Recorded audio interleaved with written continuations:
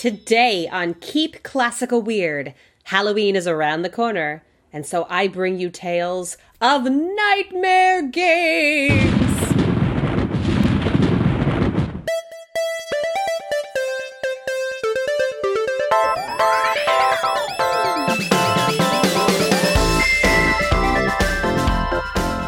Welcome, friends, to episode 23 of Keep Classical Weird.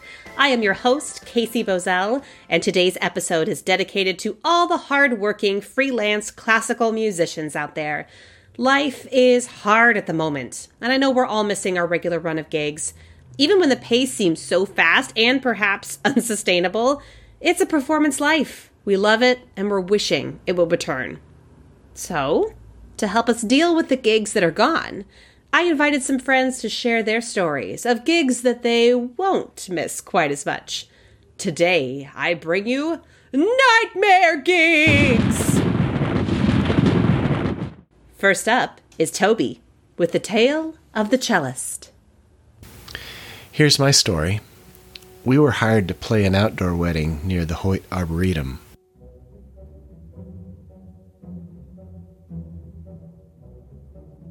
The ceremony was in a meadow some distance from the road, and we had to lug our instruments, stands, and music in. The people who were having the wedding even somehow hauled in an electric organ, and since there was no power, they actually brought in a gas generator. But that wasn't the worst part. Although they had taken the time and trouble to bring in an organ and a generator, what they hadn't brought in were any chairs for us musicians. Now, the violinists and the violist could stand, which is what we did, but there was no way that our cellist would be able to play without sitting down, and there was nothing to sit on. It was in a meadow. So I scurried around trying to find something, and I finally found a wooden stump. I was able to roll it all the way over to our area, but the stump was only about 20 inches tall. Our cellist made do. She had to shorten her end pin to the point where her cello was almost sitting on the grass. I've played many gigs with this cellist. She's great. But I'll never forget her having to sit down on a stump.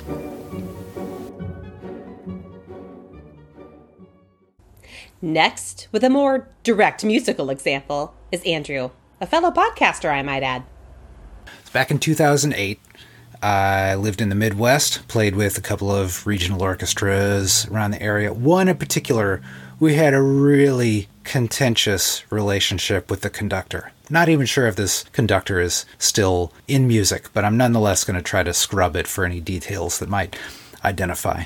I'm talking like unionizing just to make sure the firings stopped. We did a vote of no confidence that was published by the local newspaper, on the knife's edge of revolt and mass exodus. Awful, awful dynamic. And normally we're doing these programs that are kind of bread and butter, Beethoven, Brahms, Mozart, that sort of thing. This conductor programmed Matisse der Maler by Paul Hindemith. Now, sidebar, Hindemith, for like a regional orchestra, I'm not sure about that. I mean, does anybody really listen to Hindemith that much? It's kind of like Bruckner. They're kind of like the Styx and Supertramp of the classical world. You hear them on the radio, but does anybody really choose to listen to them at home, like for their own enjoyment? Questionable. Anyway, back to the story. So we're in the concert. We played 2 shows per week. Friday and then Saturday. Friday went pretty well. Saturday comes along. Second movement, Grablegung, which I think means entombment. It's kind of fitting. End of the movement finishes off with 2 very low sustained chords. Kind of quiet, fat chords at the end. Low strings, brass, So the first chord comes along. Whoa. Conductor cuts us off. Long pause. Really long pause. Where's the second chord? Conductor's hands go down. We think, oh man, what is going to happen next? Is anything going to happen next? So collectively, somehow, we all come in with that second last chord at exactly the same time.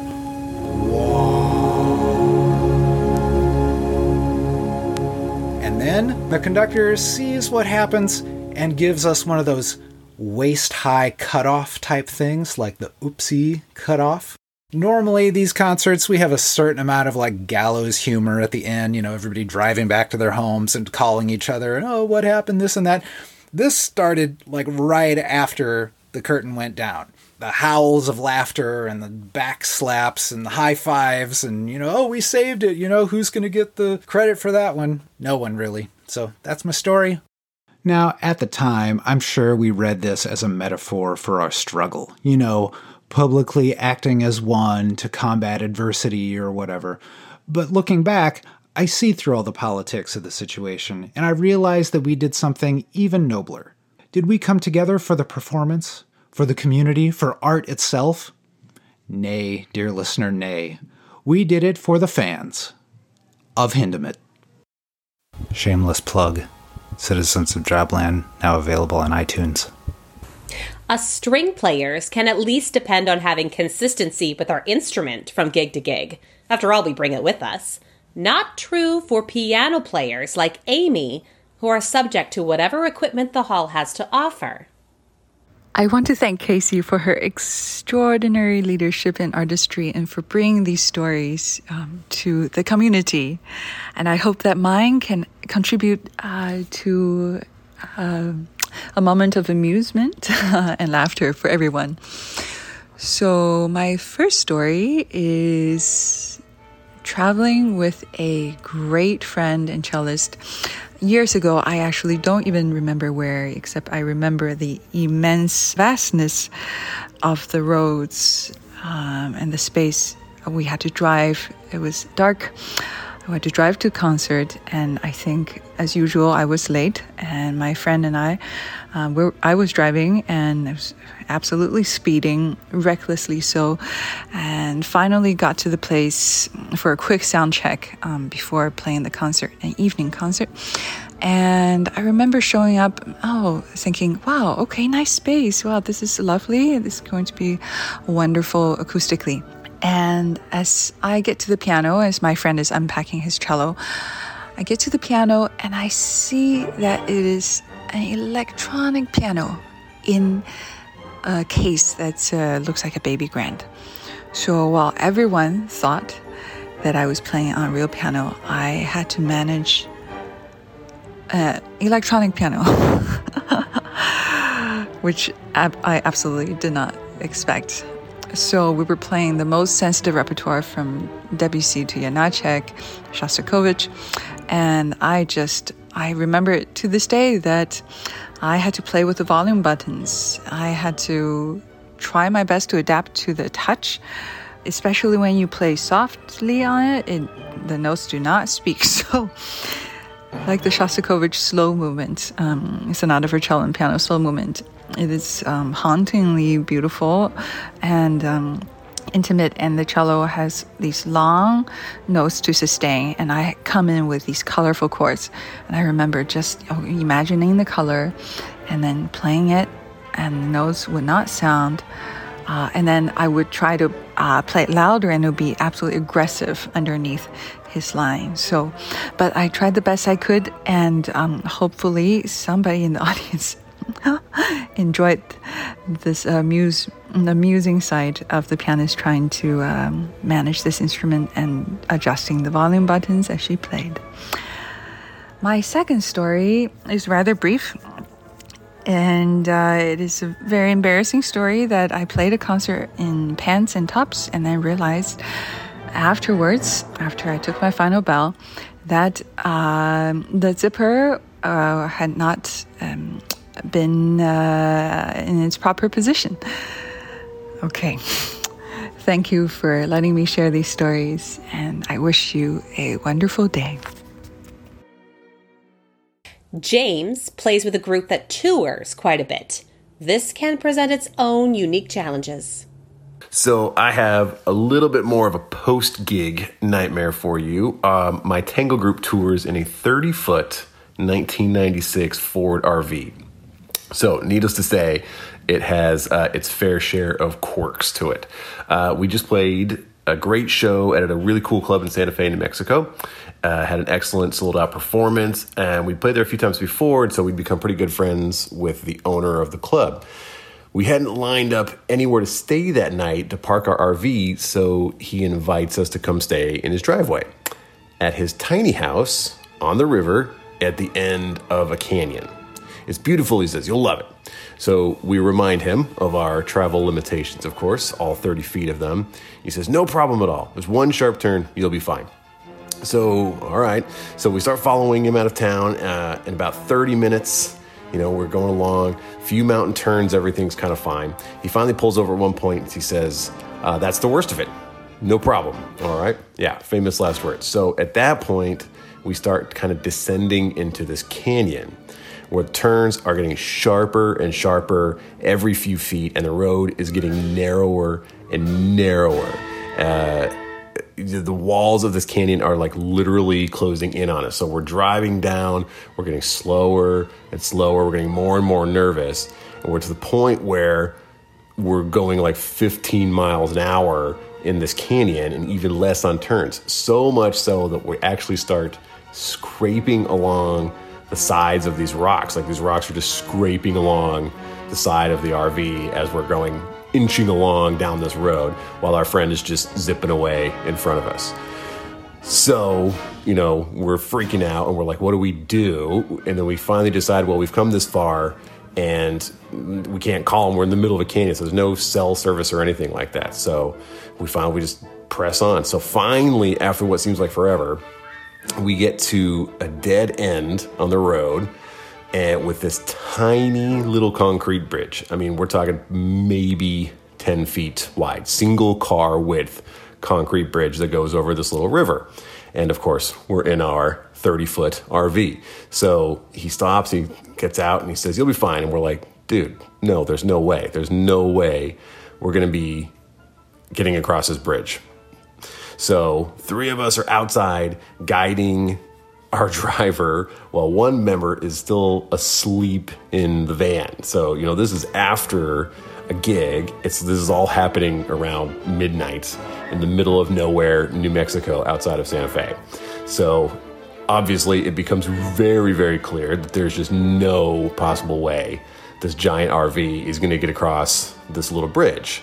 And so then we have to begin this process of turning our RV around and, in this little dead end, a cul-de-sac, it is an exaggeration of where we are at this point at midnight. And this little dead end of a road, and there's just no way that we can back out.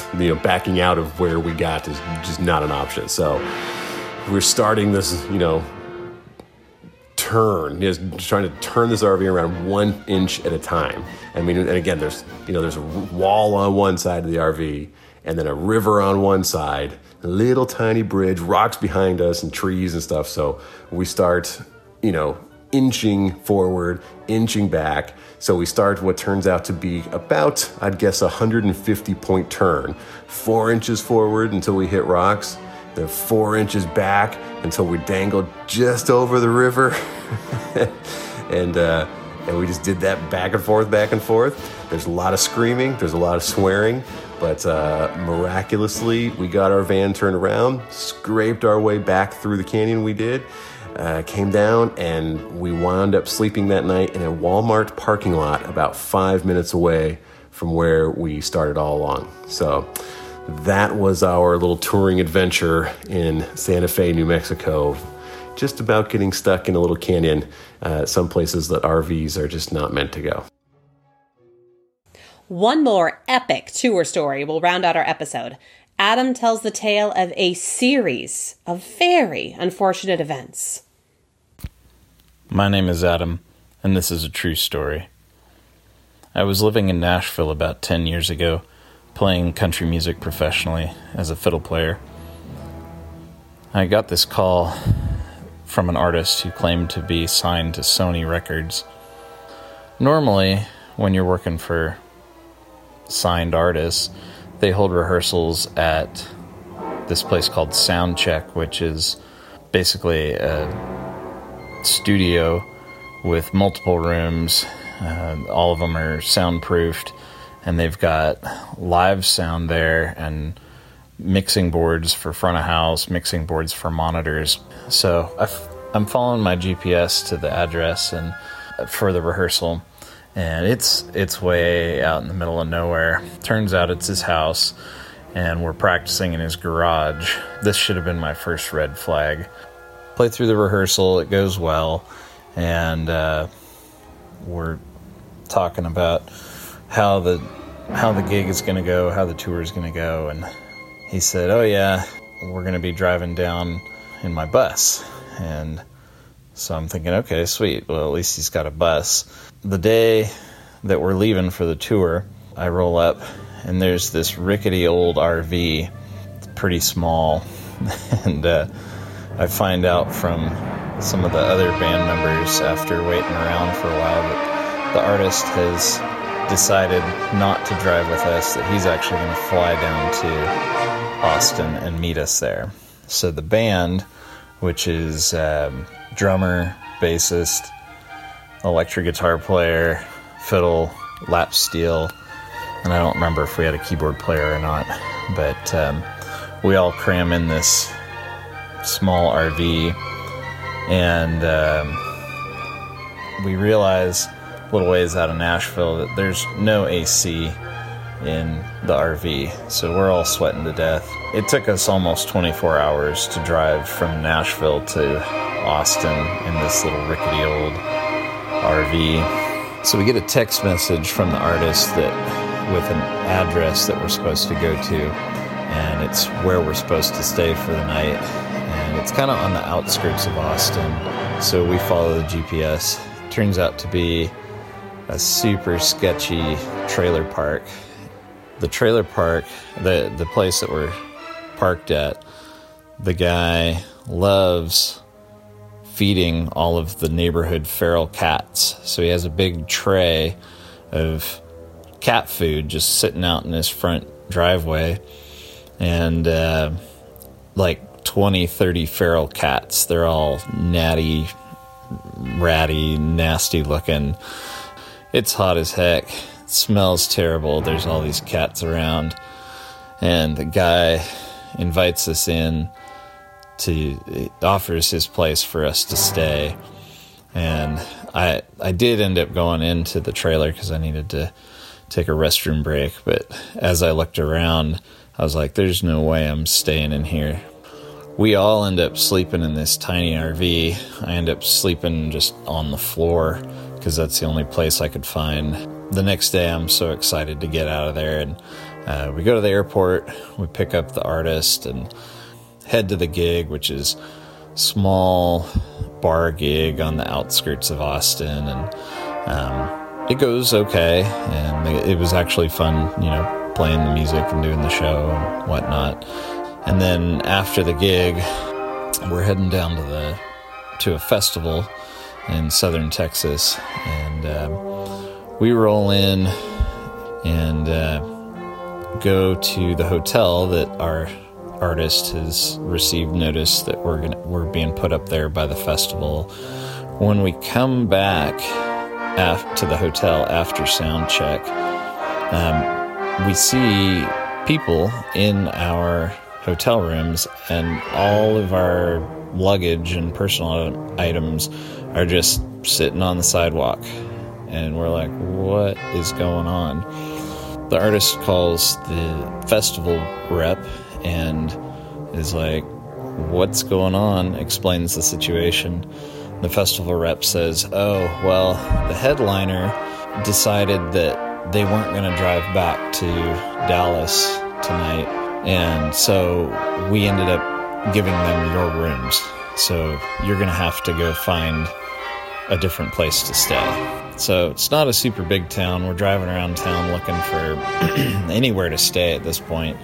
And the artist ends up stopping at this Roach Motel and is able to get us 2 rooms with 1 king-size bed for each room. Some of the band guys are like, you know what, I'm just going to stay in the RV. And then the drummer and I were like, I really want to have a room to shower in and, just relax, have AC. So we end up taking this room, get settled in for a bit. We go play our show. After the show, we come back to the Roach Motel, and then the drummer and I end up actually having to share the king-size bed. But there's so many like bugs and nastiness. We ended up sleeping with the lights on. So again, not getting like super great rest or anything the whole trip. So then we have to make this like 30-hour drive or something back from southern Texas all the way to Nashville. The steel guitar player this whole time, ever since the drive out, has been complaining of this pain in his leg. His leg is like really stiff and swollen, and we're starting to get freaked out about it. So we make the long 30-hour drive back to Nashville. I think the artist flew back again, so it was somebody else in the band driving. And as soon as we get back to Nashville, we just drop him right at the hospital. And we found out later that he ended up having like a major blood clot in his leg, and he ended up being in the hospital for like a month after that. You know, we were all just super frustrated, super exhausted with how the tour went. You know, we were really questioning the validity of this artist's statements that he was signed to Sony, because typically if a band is, or an artist is signed to a label, they actually have some financial backing behind them. So, you know, I don't know, but it was a pretty terrible, pretty nightmarish gig, and definitely an experience that I'll remember for the rest of my life. And that's our show for today. My deepest thanks to Toby, Andrew, Amy, James, and Adam for their contributions to Nightmare Gigs. If you would like to bring your own story to Nightmare Gigs, shoot me an email at keepclassicalweird@gmail.com, and I'll fill you in on the details for future episodes. Our theme music is composed by amazing Not Dead composer Thomas Barber. Check him out at thomasbarber.com. Web development support is provided by Tina at citybeautifuldesign.com. Keep Classical Weird is created and edited by me, Casey Bozell. Find us on Facebook, Instagram, and Patreon. This concludes our 4th set of podcasts, but stay tuned next week for a trailer for the exciting 5th set coming right around the corner. Thank you so much for listening, everyone. Stay safe and stay weird.